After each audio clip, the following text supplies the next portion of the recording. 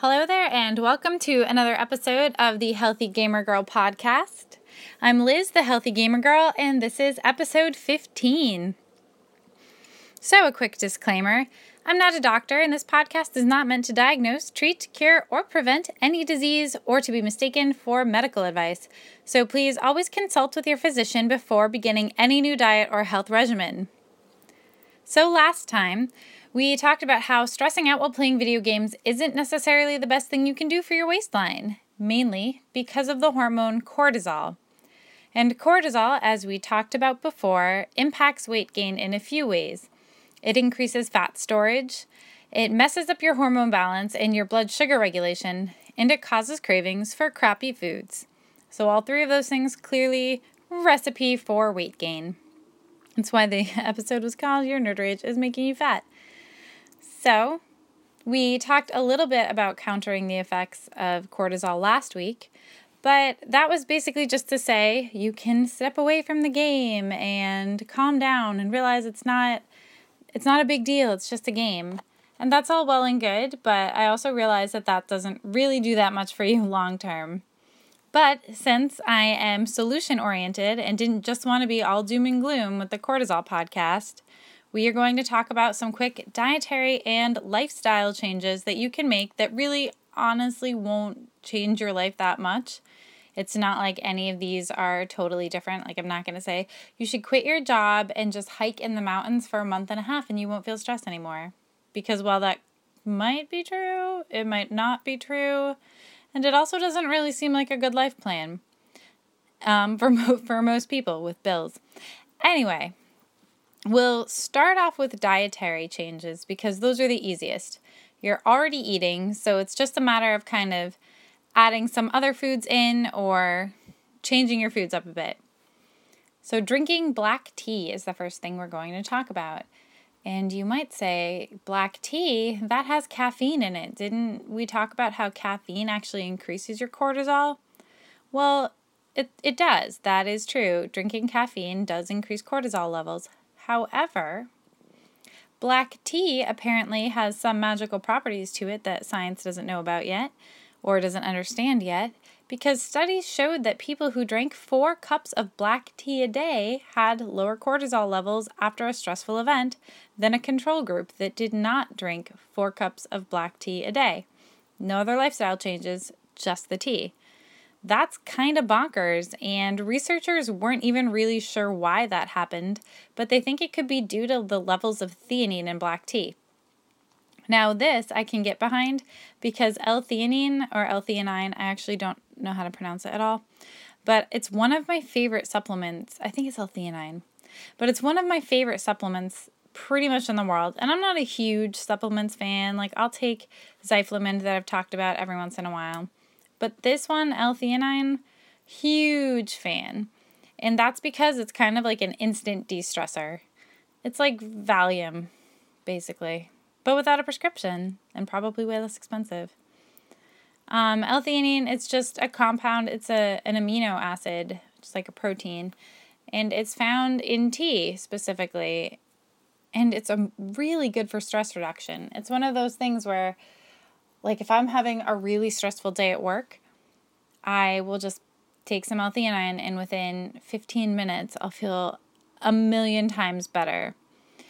I also have noticed that it helps me get to sleep at night, but I'm not sure if that's just because my sleep issues are usually stress related or if it's because L-theanine has something to do with your sleep processes. I should probably have looked into that before I started mentioning it. Anyway, L-theanine, huge fan, and I'll link to that below in the show notes because I think it's really, really important to know about. You don't have to take it. It's just worth looking into. Anyway, moving along. So moving from black tea, let's talk about antioxidants because the next few dietary recommendations, all have to do with antioxidants and anti-inflammatory compounds. And what are antioxidants, you might say? Like, you hear the word a million times in a lot of food marketing campaigns or supplement marketing campaigns, but you don't really know what it is. And simply, Antioxidants are compounds that help to soak up, so to speak, free electrons or free radicals that bounce around your body, causing damage. Now, this damage can increase cortisol levels, so reducing the impact of these free radicals is a pretty great idea. And you might have guessed, but that is a super simplistic way of explaining it. It's just the easiest way. We don't really need to discuss all the intricacies of antioxidants and free radicals right now. We're just talking about de-stressing with food. So the first food that I would recommend is berries, and that is because they are low in carbohydrates, and as we talked about last time, carbohydrates can increase your cortisol levels, and they're high in antioxidants, berries. And they're super, super tasty. I'm a big fan of berries. I love them so much, and it pains me that they're so seasonally, specific. Like, yes, you can find blueberries in the wintertime, but they don't really taste that great as they do in the summer when they're fresh. You don't have to go and buy like goji berries or mulberries or acai or any of these other fancy superfood berries. You can literally just buy regular run-of-the-mill berries. Blueberries, raspberries, strawberries, they're all awesome. They are all loaded with antioxidants. They're all delicious, and they're all pretty readily available. As I said before, berries are low in sugar. They contain fiber, and it's a pretty great way to get antioxidants into your body. Another nice anti-inflammatory food is salmon, and more specifically, wild-caught salmon. And what you want to look for in salmon is a high-fat salmon, so like a really fatty one. And you can tend to find those with Alaskan salmon and other salmon that comes from colder water. And that is because the colder the water, the more fat the salmon needs on its body for insulation.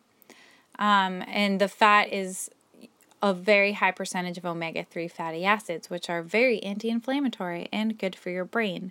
So eating cold water salmon, wild caught, is really, really good for you in terms of cognitive function, as well as just the but the anti-inflammatory benefits we've been talking about. Salmon is also a great source of protein, and again, because it's literally just fat and protein, has no sugar to raise your cortisol. Salmon's pretty great. It's also another really tasty food. So to go along with your salmon, perhaps you should have some garlic. Garlic is another food that we'll talk about today that is one of those superfoods. It's also really easy to incorporate. You can just add great garlic into your salad dressings or a sauce that you make. I love to make homemade garlic bread because it's amazing. It's a low-carb garlic bread. Yes, the recipe is on my blog, and I'll link it below. But it's really, really tasty. And garlic is actually one of those superfoods. It is fabulous for your cardiovascular system. It's demonstrated the ability to boost your testosterone and nitric oxide, and it's a powerful anti-inflammatory. And fun story, garlic in studies has also been shown to decrease cortisol levels, which is like the name of the game today. So in addition to being a really delicious food, garlic has all these amazing health benefits. And no, you don't have to chug raw garlic cloves. Yes, when you're making a salad dressing, I would grate it in raw. That's just what you do. But you could roast it, and there are still benefits to be gained from that. So just because you're not eating a whole head of garlic cloves every day, it doesn't mean you don't get benefits. So chocolate is another one of the foods we'll mention that has all these great benefits and is really fun to consume. So raw chocolate, and I'm sure when you go to the grocery store, you see like the hippie chocolate bars. It's like raw and sugar-free and made with the tears of, fairy dust. That's not even a thing. But there are all these like fun disclaimers about it. It's like picked in the Andes Mountains by like demigods and blessed by yak shaman and all this stuff. But it's really good. Raw chocolate is good for you. The importance of it being raw is that you don't damage the antioxidants, And so it actually still has these anti-inflammatory properties. I'm not going to go into one of those like raw food spiels where I tell you have to eat all your food raw, because I actually don't believe that's true at all. I think you should cook a lot of your food because it helps to break it down for you, and it actually makes a lot of nutrients more bioavailable. But that is not the case with chocolate. So with chocolate, you actually do want it to be raw. And dark chocolate is better than milk chocolate in this case, just because of the cacao content. So the higher the cacao or cocoa or whatever you want to say content, so in the darker the chocolate, the more antioxidants there are. Chocolate also contains magnesium, which functions as a muscle relaxer, which is pretty cool. So that's possibly, this is conjecture, but it's possible that that is one of the reasons chocolate is so relaxing when you consume it, is the magnesium. And then chocolate contains serotonin and precursors to serotonin, L-tryptophan, which is an amino acid. And L-tryptophan, you may know from every Thanksgiving hearing about why turkey makes you sleepy. It's actually not true that the L-tryptophan in turkey makes you sleepy. There's not really enough of it in turkey to cause like a sleep-inducing effect. Mostly you're sleepy because you've just gorged yourself on a ton of food and you now go into a food coma. But I'm sure that the like tiny amount of L-tryptophan in turkey also contributes to that. But L-tryptophan is a precursor to serotonin, which is that happiness neurotransmitter. So the L-tryptophan in chocolate increases your serotonin levels, which makes you happy and boosts your mood, and in theory will reduce your stress levels, and in theory will then reduce your cortisol levels. So that was a really roundabout way to just say eat more chocolate, and it's health food now. A lot of fitness people will say that they have like a square of chocolate every night, just it's like their treat, because dark chocolate has now been kissed with that health halo, and it's officially considered something we're all allowed to eat for our health. But you might as well run with it. Why not? Chocolate's delicious. So basically, we can just do a quick recap. And these are only some of the foods that lower cortisol, totally different thing. But it's always good to just toss a few of these in your arsenal. And these are pretty accessible. So it's like black tea, berries, salmon, garlic, and chocolate. Don't make a meal of that together, but it's definitely enough of a spread that you could get one or two of these things in there every day. So now that we've covered diet, we're going to go over lifestyle just a bit. And the lifestyle ones that we're presenting here, or by we I mean me, are actually pretty easy to follow. It's not really a difficult task list. And the first component of this is listening to music. And music is so beneficial for so many reasons. I mean, I'm sure anecdotally you could just pull a few examples of times when music has de-stressed you or made you feel better or helped you through some form of catharsis to get out your emotions. And we're talking about music in terms of de-stressing, and I'm going to cite an interesting study here.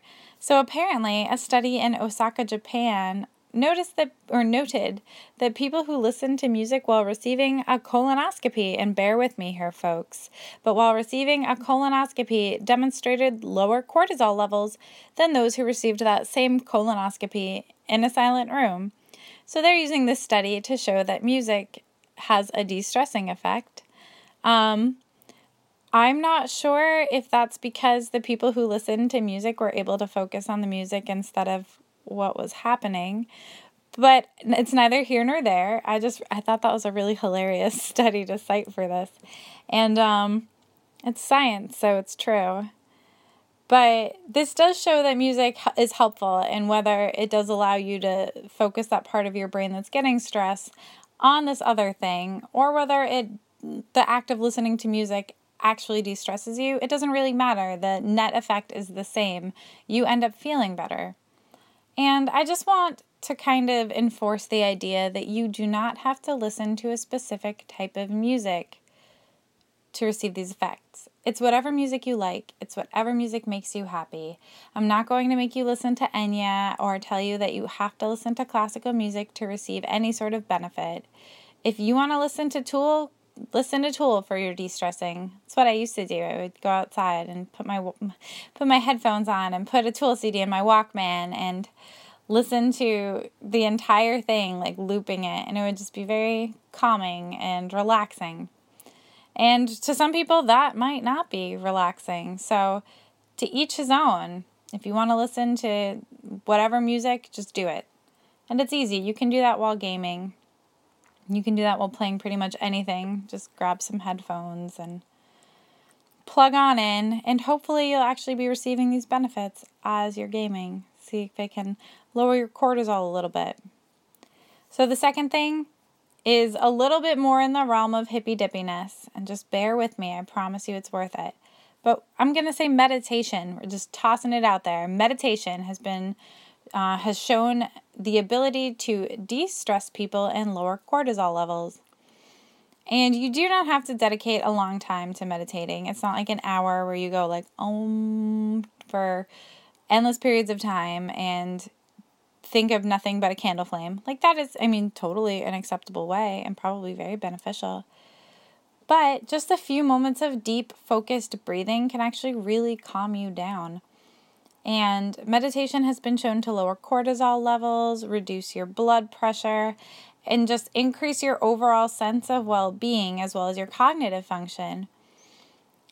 But there's no precise recipe for meditating. So if you feel much calmer after taking 10 deep breaths and slow deep breaths and just thinking about something silly, then do that. That's your form of meditation. If you want to do a focused meditation lying in bed at night, go for it. It's whatever makes you happy, and even more importantly, whatever you're going to do, because no matter how beneficial it is to do 45 minutes of slow, focused meditation to gong music or whatever, if you're not doing it, then you don't get any benefits. So you might as well do the thing that you know you can actually accomplish and receive the benefits from that. Even if it's just a smaller version of the big thing, if that makes any sense at all. So basically that's kind of the theme of this. These are small, actionable things that you can actually do as opposed to being presented with this daunting list of de-stressing activities that are just never going to happen. So this next thing actually really surprised me, and that's chewing gum. And apparently chewing gum can lower your cortisol levels by 10 to 15%, which is bonkers. Like, I don't even understand that. But it happens that there was a study that demonstrated that I will link to.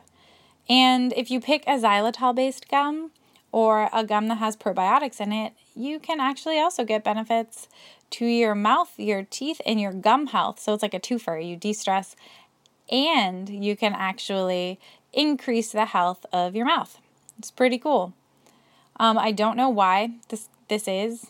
I couldn't find any actual reasoning behind it, but apparently chewing gum does de-stress you. And that's something that you can seriously do, and it takes no effort whatsoever, or at all, if I can talk. So you might as well just pop some gum in your mouth if you're feeling stressed and see where it takes you. The final two are super, super basic. Comedy, laughing. Laughter is the best medicine. We all hear it a million times a day, but it is so true.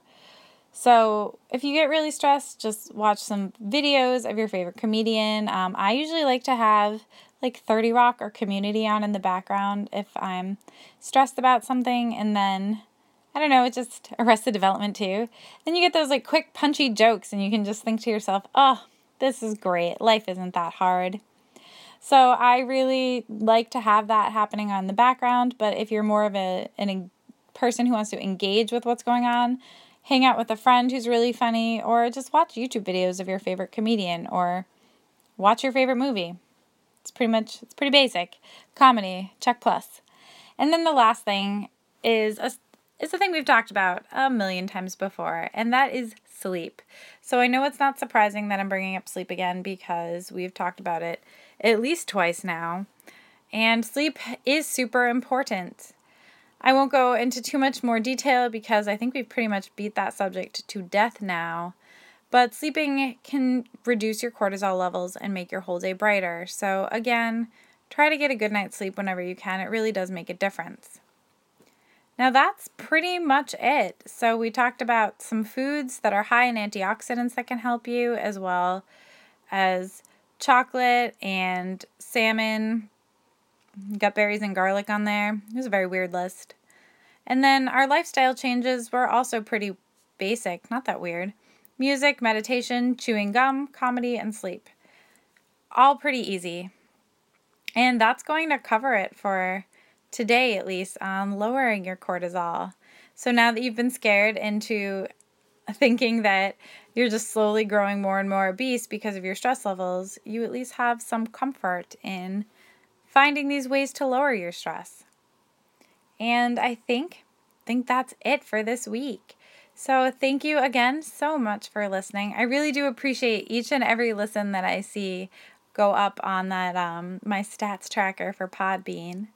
And I really do love seeing all your comments and your emails. So if you have any questions, feel free to go to healthygamergirl.com and contact me either through email or any of my social channels. You can also leave a comment on this podcast over on iTunes or Stitcher or on the podcast notes.